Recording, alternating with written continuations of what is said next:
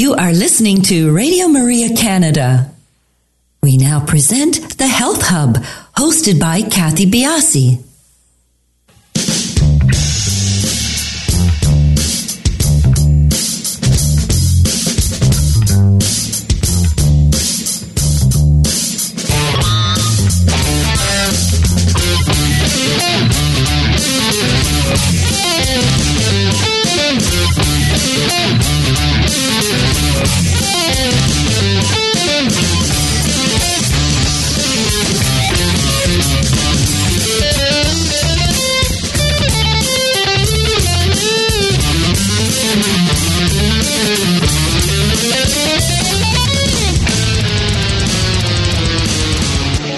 Good morning, everyone, and welcome to the Health Hub. I'm your host, Kathy Biasi, and along with our producer, Alex Diaz, and our production assistant, Daniel Tersini, we would like to welcome you to our show this morning. Good morning, everybody. Good morning, Daniel and Alex. How you doing? Good morning. Yeah, everything's going fine so far. Good. Good to hear. You've had a good week, I hope. Yes. Yep. Yes, we have. I missed last week. Our show was taped last week. I was away in Antigua, and it was lovely. I'd like to wish all the moms out there a belated Happy Mother's Day. I hope you had a wonderful day. I know I did. I had breakfast with all my family, and then I went on to watch the Raptors game. And it just, I can't say that it was a fun time watching that game, but it was all worthwhile when that 1, 2, 3, 4 bounce went in. So oh man, it was. You were fortunate enough to be there, but I was. I was definitely very, very excited. I don't know how watching it on TV, but I was also kind of stressed out at the same time. Yeah, see, I don't know. I honestly did not enjoy really a moment of that game until the final buzzer. It was close. It was very stressful. And I was forced to watch it because I was there. There was one point I sat down and I thought, I am not standing up again until they... Well, at least you stayed through the game. You have to stay. Imagine if we had left. I mean, it was just so tight the whole way through. If I was at home, I would not have been watching it. So You would probably be cutting the lawn if I know you correctly. Well, yeah, or doing anything, washing dishes. It was a real decision whether or not I wanted to go to that game. Honestly, we nearly gave the tickets up, but we went, and it was wonderful. So a perfect end to a Mother's Day, and as long as Dr. Cole is not a Milwaukee fan, or I guess a Philadelphia fan, he may be. Oh, well. Oh, yeah. Oof. Oh, anyways, maybe he's not a basketball fan, so we can just push on through that. But that was an exciting series, and makes it all fun to be a sports. In any case, we move on. No hard feelings anyways. So anyways, today's show is live.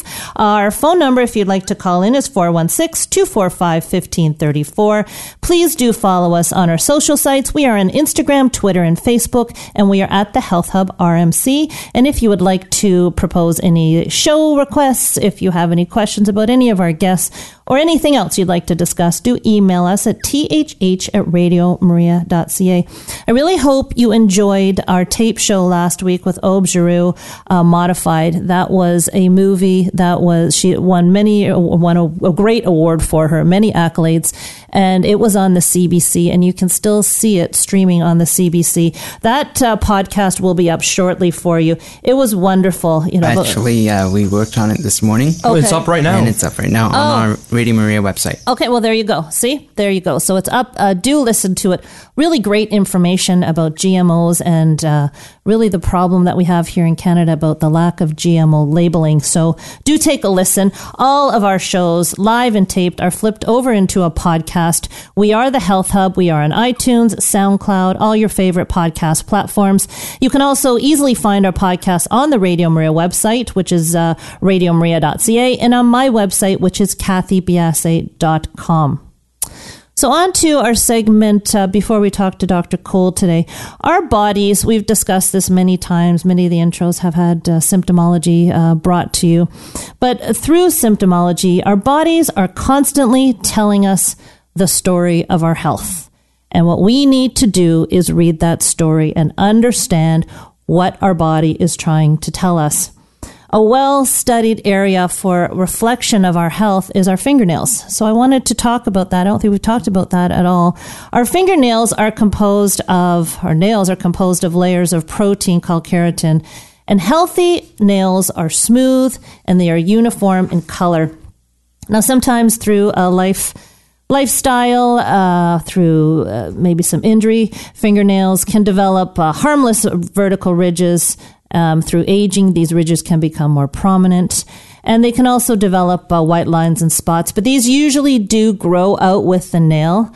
But sometimes changes in your nails can be a symptom of an underlying health issues, reflection of liver issues, lung, thyroid, heart. They can actually show up in your fingernails. So I don't want to go through the vast amount of research that has been done in symptomology. So I just pulled out a few of them to go over, and it's very interesting to take a look and Google just how a reflection of your health your fingernails actually are.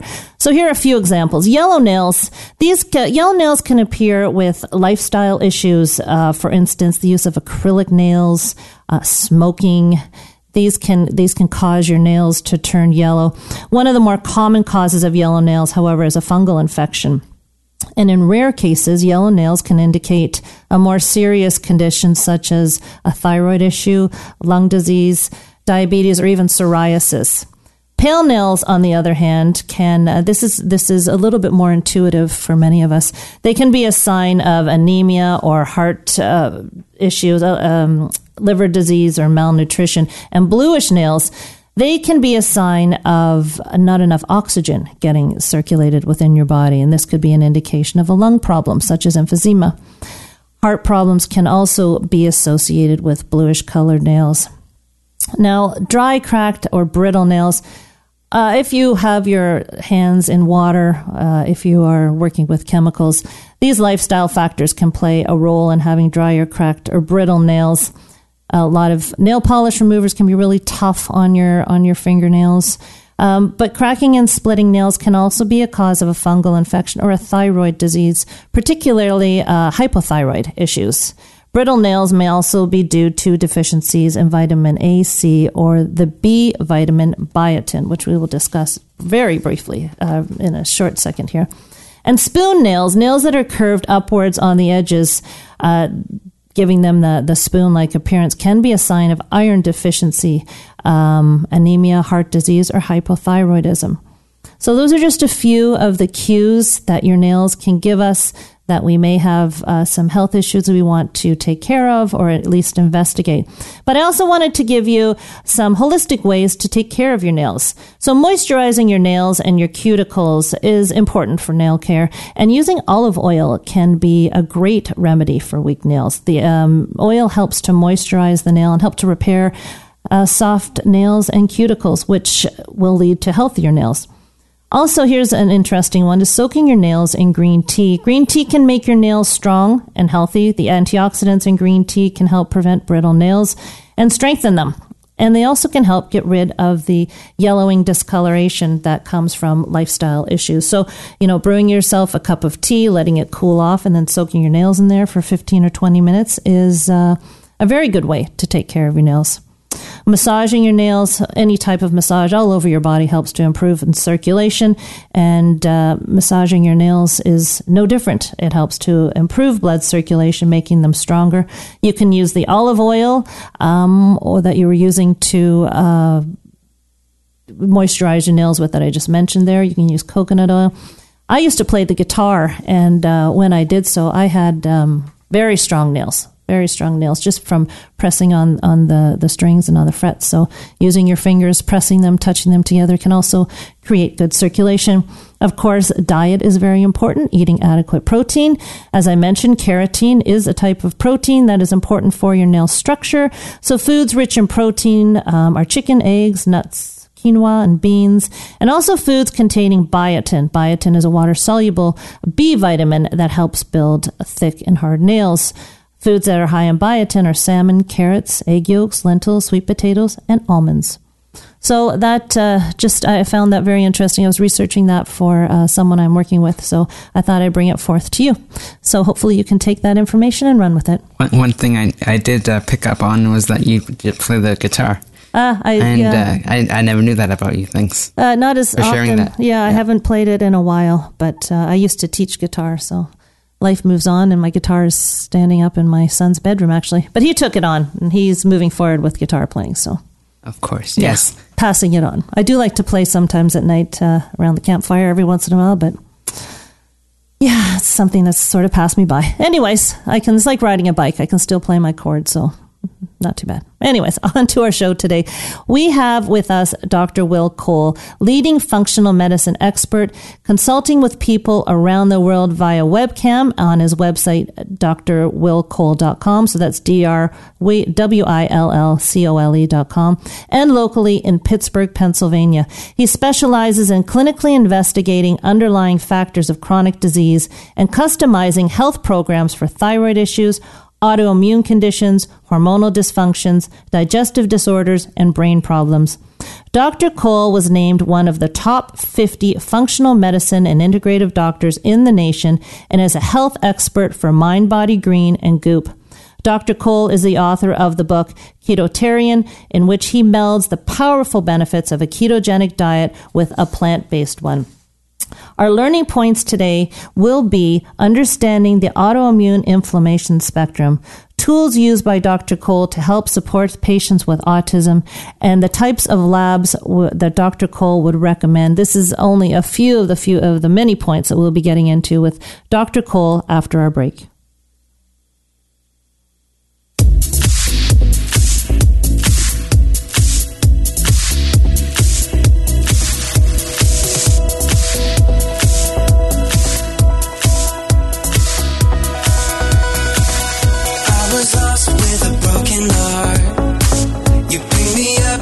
Set apart from the ash, I am born again, forever safe in the Savior's hands. You are more than my words could say. I follow you for all my days. Fix my eyes, follow in your ways. Forever free in unending grace. 'Cause you are my freedom. We lift you higher. Lift you higher, your love never ending. Oh, you are alive in us. Nothing can take your place.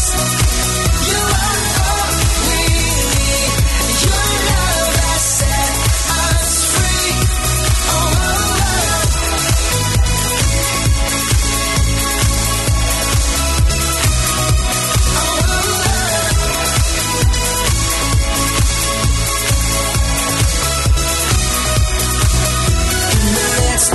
Darkest night, let your love be the shining light, breaking chains that were holding me. You sent your son down and set me free. Everything of this world will fade. I'm pressing on till I see your face. I will live that your will be done. I won't stop till your kingdom come. 'Cause you are my freedom. We lift you higher, your love never ending. Oh,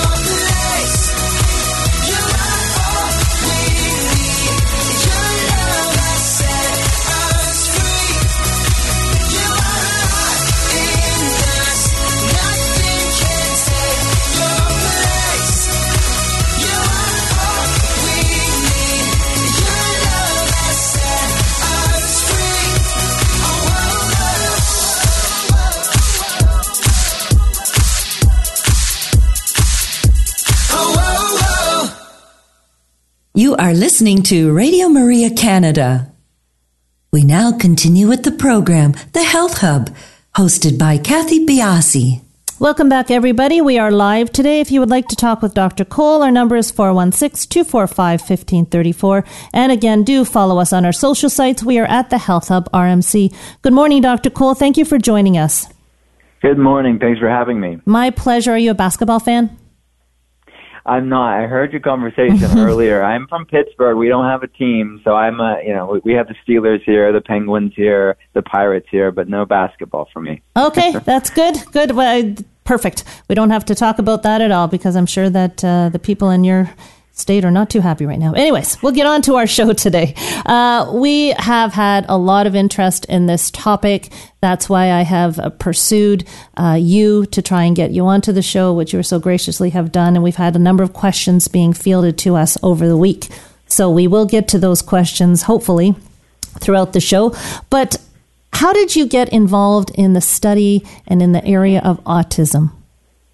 Well, it's near and dear to my heart, I think, just seeing the amount of autism spectrum disorders in our country in growing amounts, and really just the larger conversation around inflammatory health issues and autoimmune inflammation spectrum issues beyond autism, and autism being one part of that. So my heart and passion in functional medicine is really giving people on this autoimmune inflammation spectrum some tools and hope and action steps to start improving their wellness, improving their quality of life, and feeling better, and just living the life that God wants them to live. So I'm passionate about it, and it's something that I kind of immerse myself in, seeing patients around the world, and most of our patients are seen via webcam, so I get to talk to people in the Middle East and Central and South America, and then across North America,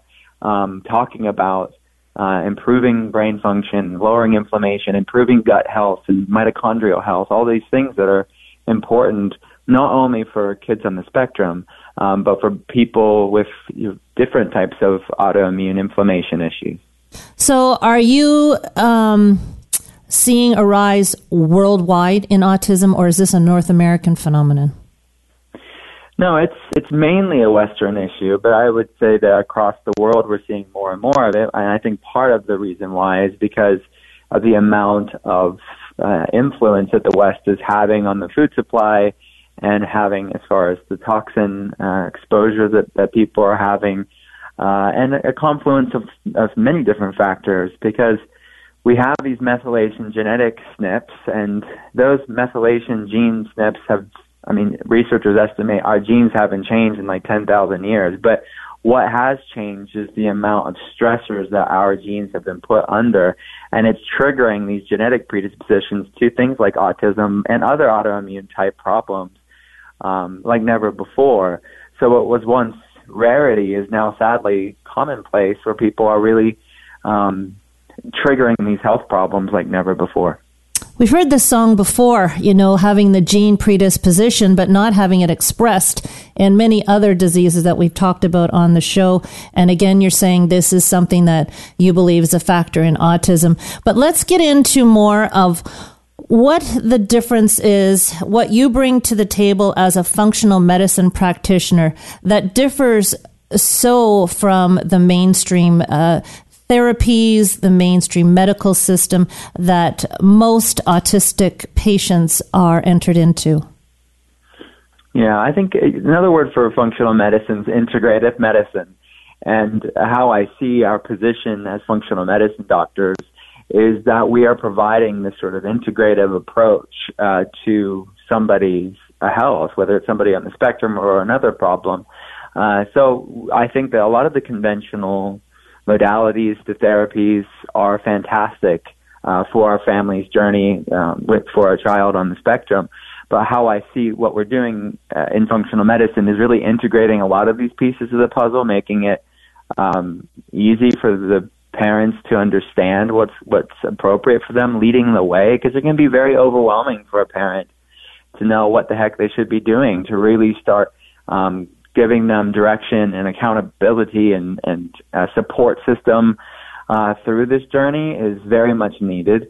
So I think running labs is probably the main difference beyond that. It's looking at things like what's going on in the gut. I mean, there's an exciting study showing the influence that the microbiome, which is the trillions of bacteria in the gut, how that plays a role in somebody on the spectrum and their brain function. So we know the gut and brain are formed from the same fetal tissue. So when the baby was growing in the mom's womb, and for all of us, when we were growing in our mom's womb, the gut and brain are formed from the same fetal tissue, and they're inextricably linked for the rest of our lives through the gut-brain axis. And you'll even see on the scientific literature, if you go to PubMed or any sort of website as far as where all the research is stored, that the gut and the microbiome is referred to as the second brain. And if you think about it, the intestines even resemble the brain. And the connection between the gut and brain is very much something that you should consider for a child on the spectrum. And then looking at things like toxicity. Is it an issue or not? Looking at things like, is there actual neurological autoimmune component to the case? Meaning, is the immune system creating an inflammation attack against the brain or not? There's a lot of things to consider, and you could have 100 kids on the spectrum, and what is going on underneath the surface for one person isn't necessarily going on underneath the surface for the next person. So there's a collection of things that you have to do a differential diagnosis of to see what that kid's journey is going to look like. Because you can't have a cookie cutter approach when it comes to autism or any inflammatory health problem. So it's really important to keep an open mind, see what are the pieces to the puzzle of why this child is going through what they're going through. You brought up the topic of the inflammation spectrum and the autoimmune inflammation spectrum. I think it would be wise for you maybe to explain that to us in connection with autism. Is autism, can it partially be an autoimmune disease? Have you found that? Or are we talking inflammation as, the boiler point for all of these diseases? How are you equating this with autism? Mm-hmm. Yeah, so this is a phenomenon that I've seen in my practice for the past decade plus, and it's this concept of the autoimmune inflammation spectrum. Not all kids on the autism spectrum have a noticeable, measurable autoimmune component, but I would say most have an inflammatory component. But again, it's this nuanced perspective that every kid's different, and we can't make any broad sweeping statements, but there's a large part of them that have a autoimmune component and inflammatory component. And then beyond autism, there's over 100 different autoimmune diseases, and then an additional 40 above that 100 that at least have an autoimmune component. And I would put autism on that list, having an autoimmune component. So the one side of that spectrum, that inflammation spectrum, is silent inflammation or silent autoimmunity, where maybe if you ran labs, you would see some things abnormal, but the person's feeling fine. They're not noticing any effects of the inflammation. And then the second stage on that spectrum is inflammation reactivity or autoimmune reactivity, and that's when the person is feeling symptoms, the family's noticing things, or you're noticing things in your own life, but it's not bad enough to be a full-blown stage 3 on the spectrum, which is the autoimmune disease or the ICD, the diagnosis code, where they're labeled with a certain health problem. The reality is, by the time it gets to that stage 3, it's on average about 10 years prior for many adults when these things are brewing, or for kids, it's that catalyst of that tipping point when these things start expressing themselves. So on average, these things we have to catch them as soon as we can to start calming this inflammatory response, start improving these outcomes and improving the labs and their quality of life. So that's what I'm referring to when I talk about this inflammation spectrum. And it's so much a part of my practice. It's something that I'm actually writing a book about. It'll come out in October of this year, and it's on pre-order now on Amazon, etc. But it's called the inflammation spectrum. But it's something that I have seen in my practice for the past 10 years. We'll have to get you back on the show when the book comes out for sure. Now, when autism is, when children they're not born with autism theoretically, correct? This is not an area that I'm completely common with. So children can be perceived by the parents to be progressing at the so-called regular average rate, and then all of a sudden symptomology for autism can show up. Is that correct? For the most part, that's how you'll have parents describe it, is that you would have normal development and then something shift. And then in theory, there's studies that show this, that sometimes that reactivity, that inflammation response happens or begins to happen in utero. Again, this connection between autoimmunity and autism, you can find a lot of cases anecdotally and studies to show this too, that moms have some sort of, let's say, food sensitivity, like a gluten sensitivity, and they have maybe Hashimoto's disease, autoimmune thyroid disease, and maybe she knows it, maybe not. But then you have this sort of reactivity going on in the mom, and that's impacting the child as well. And again, they may not notice it, but then something was that tipping point when that child was younger or at some point in their development where the parents are actually noticing it in their lives. So I would agree with you. Yes, that's how most parents describe it, but that's not to say that there weren't things going on in utero as well that was sort of setting up the framework for something being triggered. Okay, I'm going to throw in one of the questions that was sent to me here. It seems appropriate at this time. Do you work with couples that are planning to have children? Do you do prevention within the autism sphere? Because I know I've got children that are, one is married and the other ones are coming to that point in their lives. My daughter works with autistic kids, and it is in a lot of kids' minds, or maybe it's just in my family's group because one is a teacher. They are a little bit anxious at the number of kids that they see on the spectrum. And I think it's an opportunity to perhaps work in a preventative manner. But are you seeing younger couples coming to you in a preventative mode with respect specifically to autism?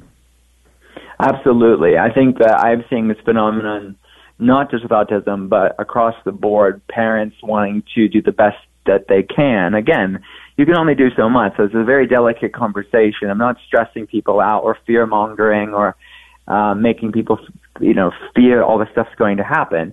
But at the same time, what can we do to do the best we can?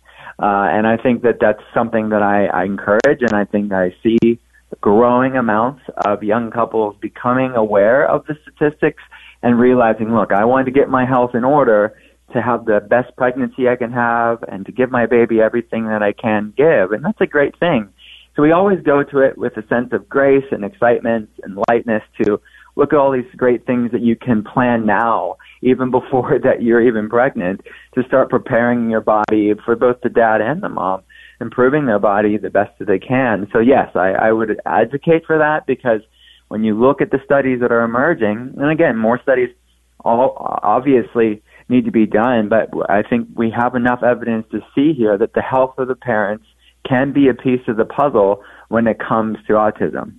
I think that's a great testament to you and your field and leaders in the functional medicine category, because it is because of you people that younger kids who may not have thought that their health was an issue are starting to see these things and an integrative approach to their overall health and the importance to their own babies. We're going to take a break here. We're going to come back and get more into therapies and so forth and what Dr. Cole likes to do with his patients. We'll be right back.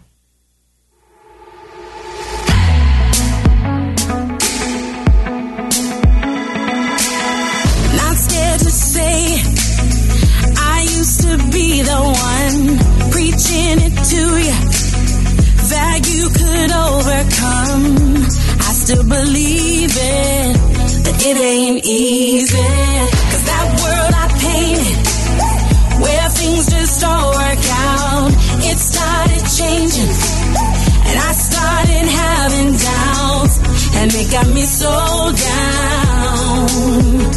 But I picked myself back up, and I started telling me, no, my God's not done making me a masterpiece. He's still working on me. He started something good, and I'm gonna believe it. He started something good, and he's gonna complete it. So I said,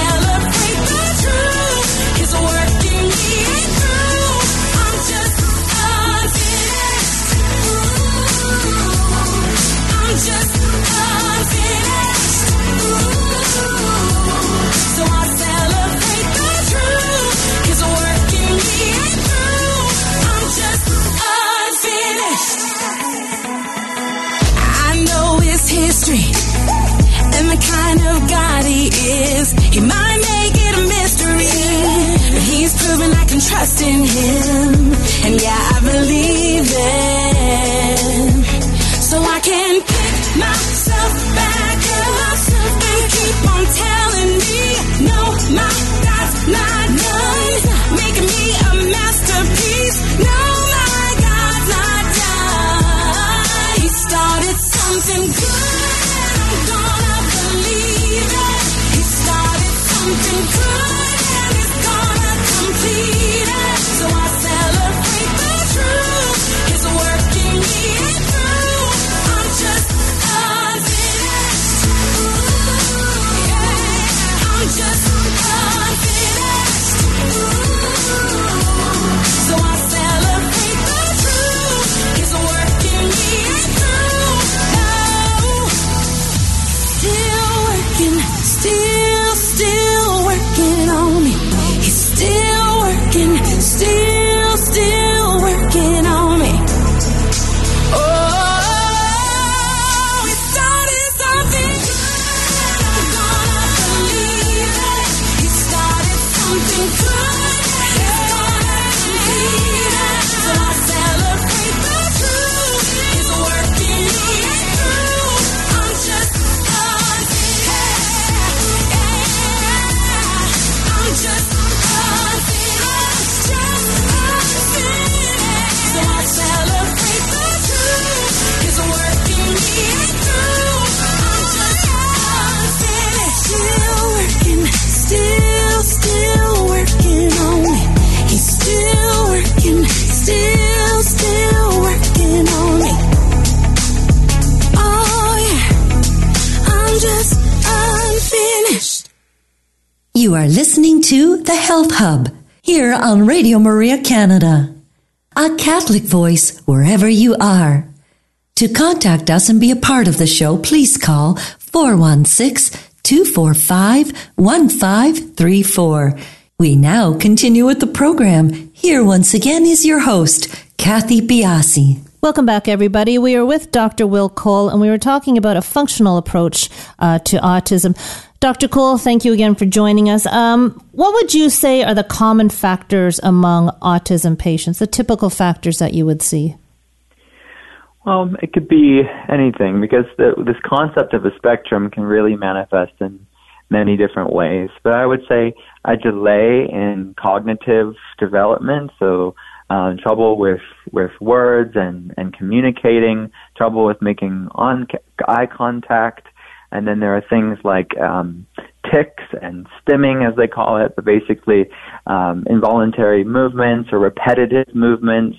And then, it could be very, very mild on the spectrum, too. It doesn't have to be extreme, but it's just a slight cognitive impairment. The kid is not developing as quickly as other children. So these are things that it's important to not become fearful, but just to get the proper exam to see where they're at as far as development is concerned. And then from there, if the child is on the spectrum, to seek help, to reach out, get the proper appropriate care and support system, and consider functional medicine to look as a piece of the puzzle to really provide these kids tools to start improving their quality of life.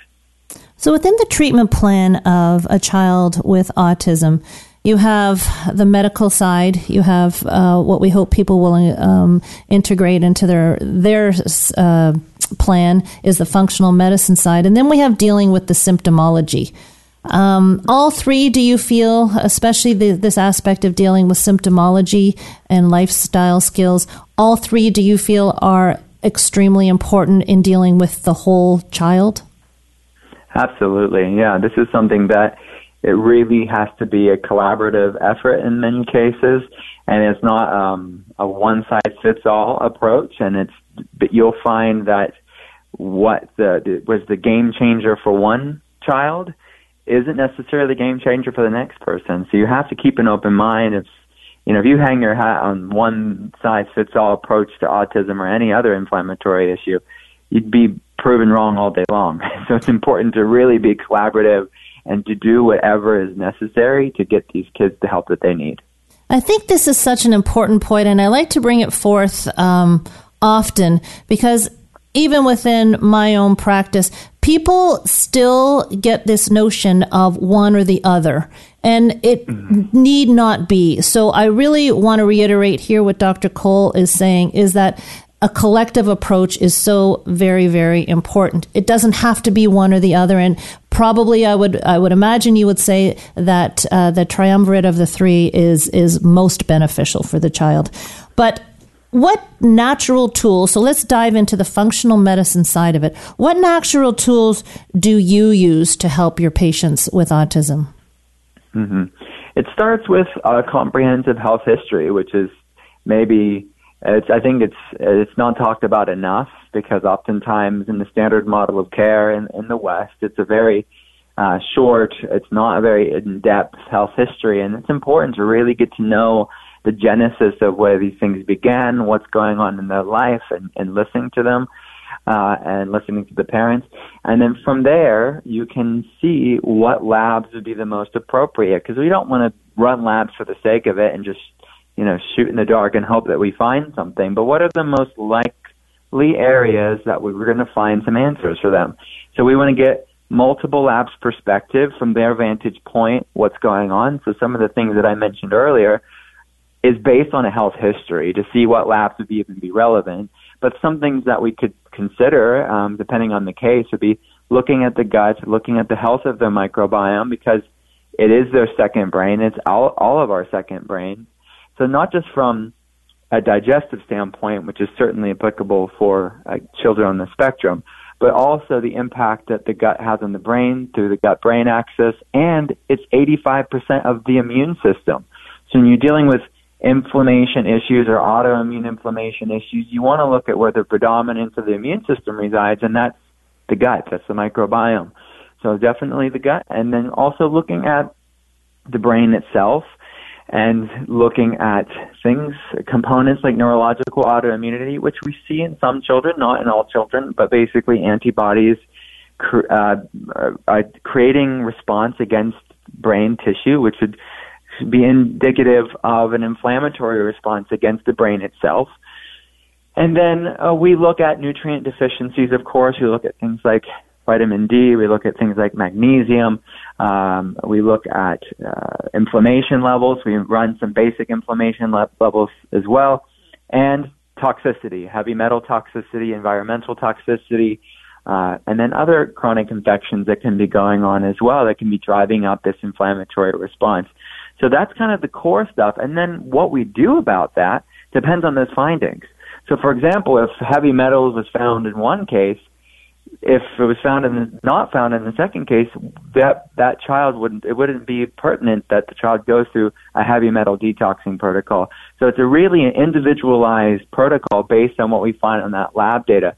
So do we need to support detox? Do we need to support gut health? Do we need to support brain health? Do we need to support methylation impairments? Because a lot of these children do have gene SNP changes like the MTHFR gene and other gene changes that you can support that genetic weakness. You can't obviously change our genetics, but you can, by knowing these gene SNPs or these gene changes, you can give the body a little bit more of what it's not doing so well on its own.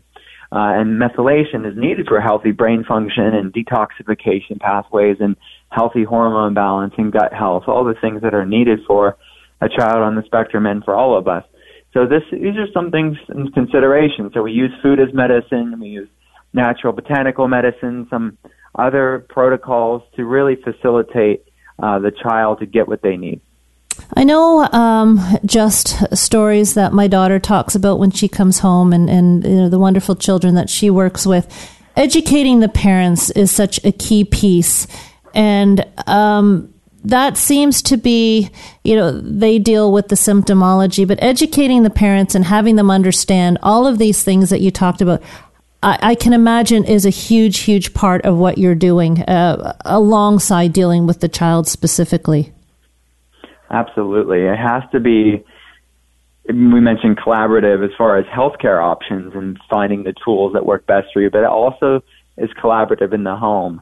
And we, even if it's a family where the parents have split up or they're divorced, which is higher, sadly, amongst the autism community because of the stress it puts the family under, we make, if it is reasonable, If both parents are making decisions, we make both of them come to the consult for the sake of their child, because especially if they're living in two different homes, where it's split custody, it's important that everybody's involved. If the kids are being watched by their grandparents a couple days a week, we have the grandparents involved, because you have to have all these lovely people on the same page, because they, when you know better, you do better. And oftentimes people obviously they love these children, but they don't necessarily have the information and the tools that they need. So when you empower them with that information, they're excited to get on board, because everybody's on the same mission of giving this little kid everything that they need. And it is so important to be collaborative in that aspect. Just things like reward systems are a huge piece of dealing behaviorally with these children. And you speak so much about the gut-brain connection and the microbiome. And oftentimes the quickest, easiest reward is a sweet treat or things like that. And that needs to be discussed, and that needs to be understood by the parents, that, perhaps working on that end and understanding how even these small little treats and these small little types of rewards can be counterintuitive to what you're trying to do is very, very important. Oh, absolutely. Yeah, it's one thing that, again, it's culturally, it's normal for many families, but we have to start bringing awareness to the fact that, look, they don't necessarily have the same wiggle room that they had when they were little. And what was seemingly innocuous, we know these things aren't healthy for anybody, but there's more of a wiggle room. There's more of flexibility with people that aren't on the spectrum. But for kids on the spectrum, it can make a major difference in their behavior and in their health and in the inflammation in their body. So, and this is just about education. This isn't about shaming anybody or becoming dogmatic or, like just a militant. This is really about how, let's focus on all the things we can have. Let's find some alternatives that are still yummy and delicious and you can do together as a family, and you don't have to be isolated, and this can be a sustainable lifestyle change. And that is so a powerful tool to get all the family on board, and that starts with educating them. Absolutely.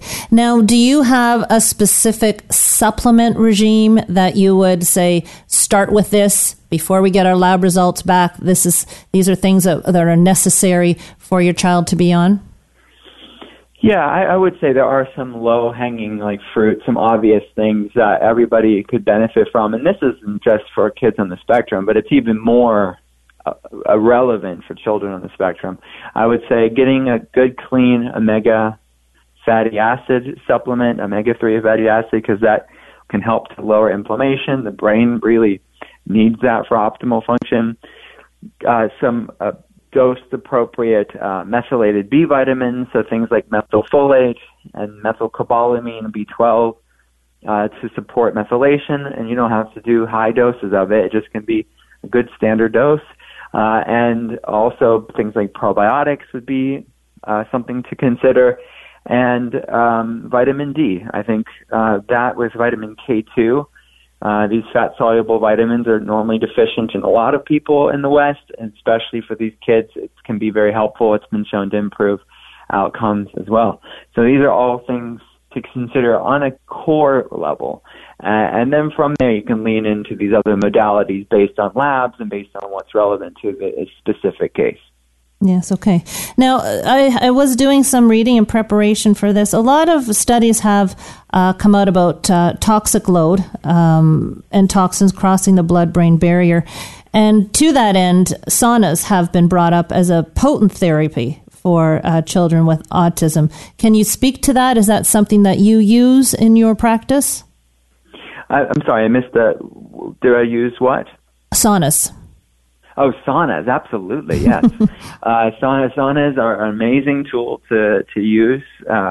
We love infrared saunas, but really just getting the child to sweat and having the therapy of the light therapy itself, it is an amazing modality to consider as a tool. And I'm not saying every parent has to go in and buy a sauna, but maybe in your local city or town there are growing amount of spas and health clinics that have saunas, there to make it a little bit more affordable. But if it works, then many families find, okay, I'm going to get it's a better investment to actually go buy the sauna itself because we use it so much and it's so beneficial, it ends up paying for itself that way. But yes, it's definitely another modality to consider. What type of sauna would we be talking about? So you want to make sure that these things are coming from a reputable company that use third-party testing, that is good quality wood, because some wood can release toxins when it's heated up. So you want to make sure that you're getting a brand that is being vetted appropriately. So some brands that I don't have any connection with them as far as financial connection to them, but I just know that they provide good quality things and they're well respected in the autism community. And that's the company Sunlighten. They're based in the United States, but they ship all around. But they have all different price points. They have just a basic solo system, which is the one that I actually have. It's basically a one that you can collapse. I don't have a lot of space in my where I want it, and it's one person, and you can just collapse it and put it in the closet somewhere. And then they have the bigger wood models too that are, again, lower price points to higher price points depending on what you're looking for, the size you want, and all the gadgets that they come with. But Sunlighten is the brand that I recommend. Oh, okay, then perfect. Now, I do want to throw in a couple of questions. I know we're pressing up against the clock here. Would you say, somebody has asked to clarify food allergies. Would you say food allergies can be an issue with a child on the spectrum? Absolutely. So It's important to differentiate allergies, sensitivities, and intolerances. So allergies are an immune-mediated response, meaning it involves the immune system, but it's normally an immediate response, and there definitely can be allergies in a child with autism. Sensitivities are still immune-mediated, but they're probably more common than allergies when you're talking about a child on the spectrum, where it's this low-grade inflammation response. You are going to see some of the same symptoms as an allergy, but it's going to be less extreme as an allergy. And then there's intolerances, which are not immune-mediated. They are like a lack of enzyme, like lactose intolerance or something like that. Now, all of those can sort of create this inflammation, so it's maybe just semantics, but without a doubt, it's looking at food and what response that's having. But why is that? It's not largely intestinal permeability. It's leaky gut syndrome or increased intestinal permeability, and that's what's causing the overreaction to these foods. So it's not, in most cases, it's less to do with the food and more to do with what's going on in the gut. So get the gut healthy, reintroduction of some of these foods is possible. And that's definitely my goal, is to give as much flexibility to make this a sustainable life change. But in the short term, to heal the gut, going off of some of those foods may be a piece of the puzzle. I think it's so important that you're bringing to the table these other ways that people can work with their children. It's just so great to have multifaceted ways to incorporate these things into a child's lifestyle. What would you suggest to people that have been sparked with interest by our conversation? What would they start looking for first when they're trying to approach a doctor, a functional medicine doctor?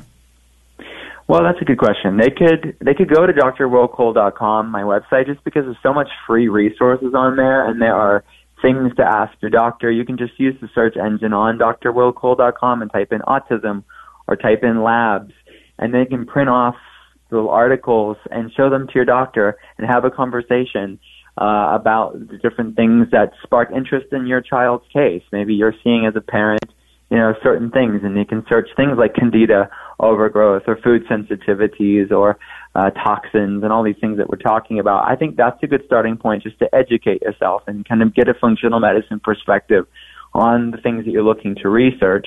We see patients around the world. We can do webcam consultations. That's almost all of my patients. So we can definitely, if you want to run the labs that we've talked about and kind of do a consultation properly, you can do that as well. And then functionalmedicine.org is a good reference as well. If you want someone locally, you can just type in your area and then find functional medicine practitioners in your area. So those are some good resources to start off with. Perfect. Okay, I want to give you a little bit of space here to talk about your book and to give us your social sites before we check out, so go to it. Thank you so much. So, yeah, my book that's out now, it's called Ketotarian. It's a plant-centric ketogenic book. So we actually talk about autism in the book and inflammation and autoimmunity as a whole, because ketones is actually anti-inflammatory, and there's exciting research about autoimmunity, autism, the brain, and ketones. But let's do keto in a clean way, in a mostly plant-based, real food way. And that's Ketotarian. It's out now. You can get it in bookstores around North America, as well as on Amazon and all of the websites that you can get books. And I have all my social handles as at Dr. Will Cole. That's at DrWillCole. And my website again is drwillcole.com. And your new book comes out when? Yeah, my next book. Thank you so much. It comes out mid-October. I think it's October 15th. It's on pre-order now. It's called The Inflammation Spectrum. But you can actually go to drwillcole.com to see all what people are saying about it so far. We've had some amazing feedback from Mark Hyman, the director at the Cleveland Clinic's Functional Medicine Center, David Perlmutter, the author of Grain Brain, Alejandro Younger, who's the author of Clean, Gwyneth Paltrow, a lot of great minds in the wellness space talking about the books that have read an advanced copy, and they can pre-order that now. Well, congratulations. Good luck to you on that. It sounds like a wonderful book. I'm going to have to get my hands on one myself. So thank you. Thank you so much. Yeah, thank you so much for you joining us. It's really it's a topic that really garners a lot of interest, a very sensitive topic. So, thank you on behalf of our listeners for coming to the show and opening up our eyes to another path that we can take when we have children with autism. So thank you for joining the show. Thanks for having me. Next week on the show, we will be talking about the food waste philosophy with Chef Shane Jordan. It's going to be a very interesting topic. And again, everybody, our show next week will be live, and we will talk to you next week on The Health Hub.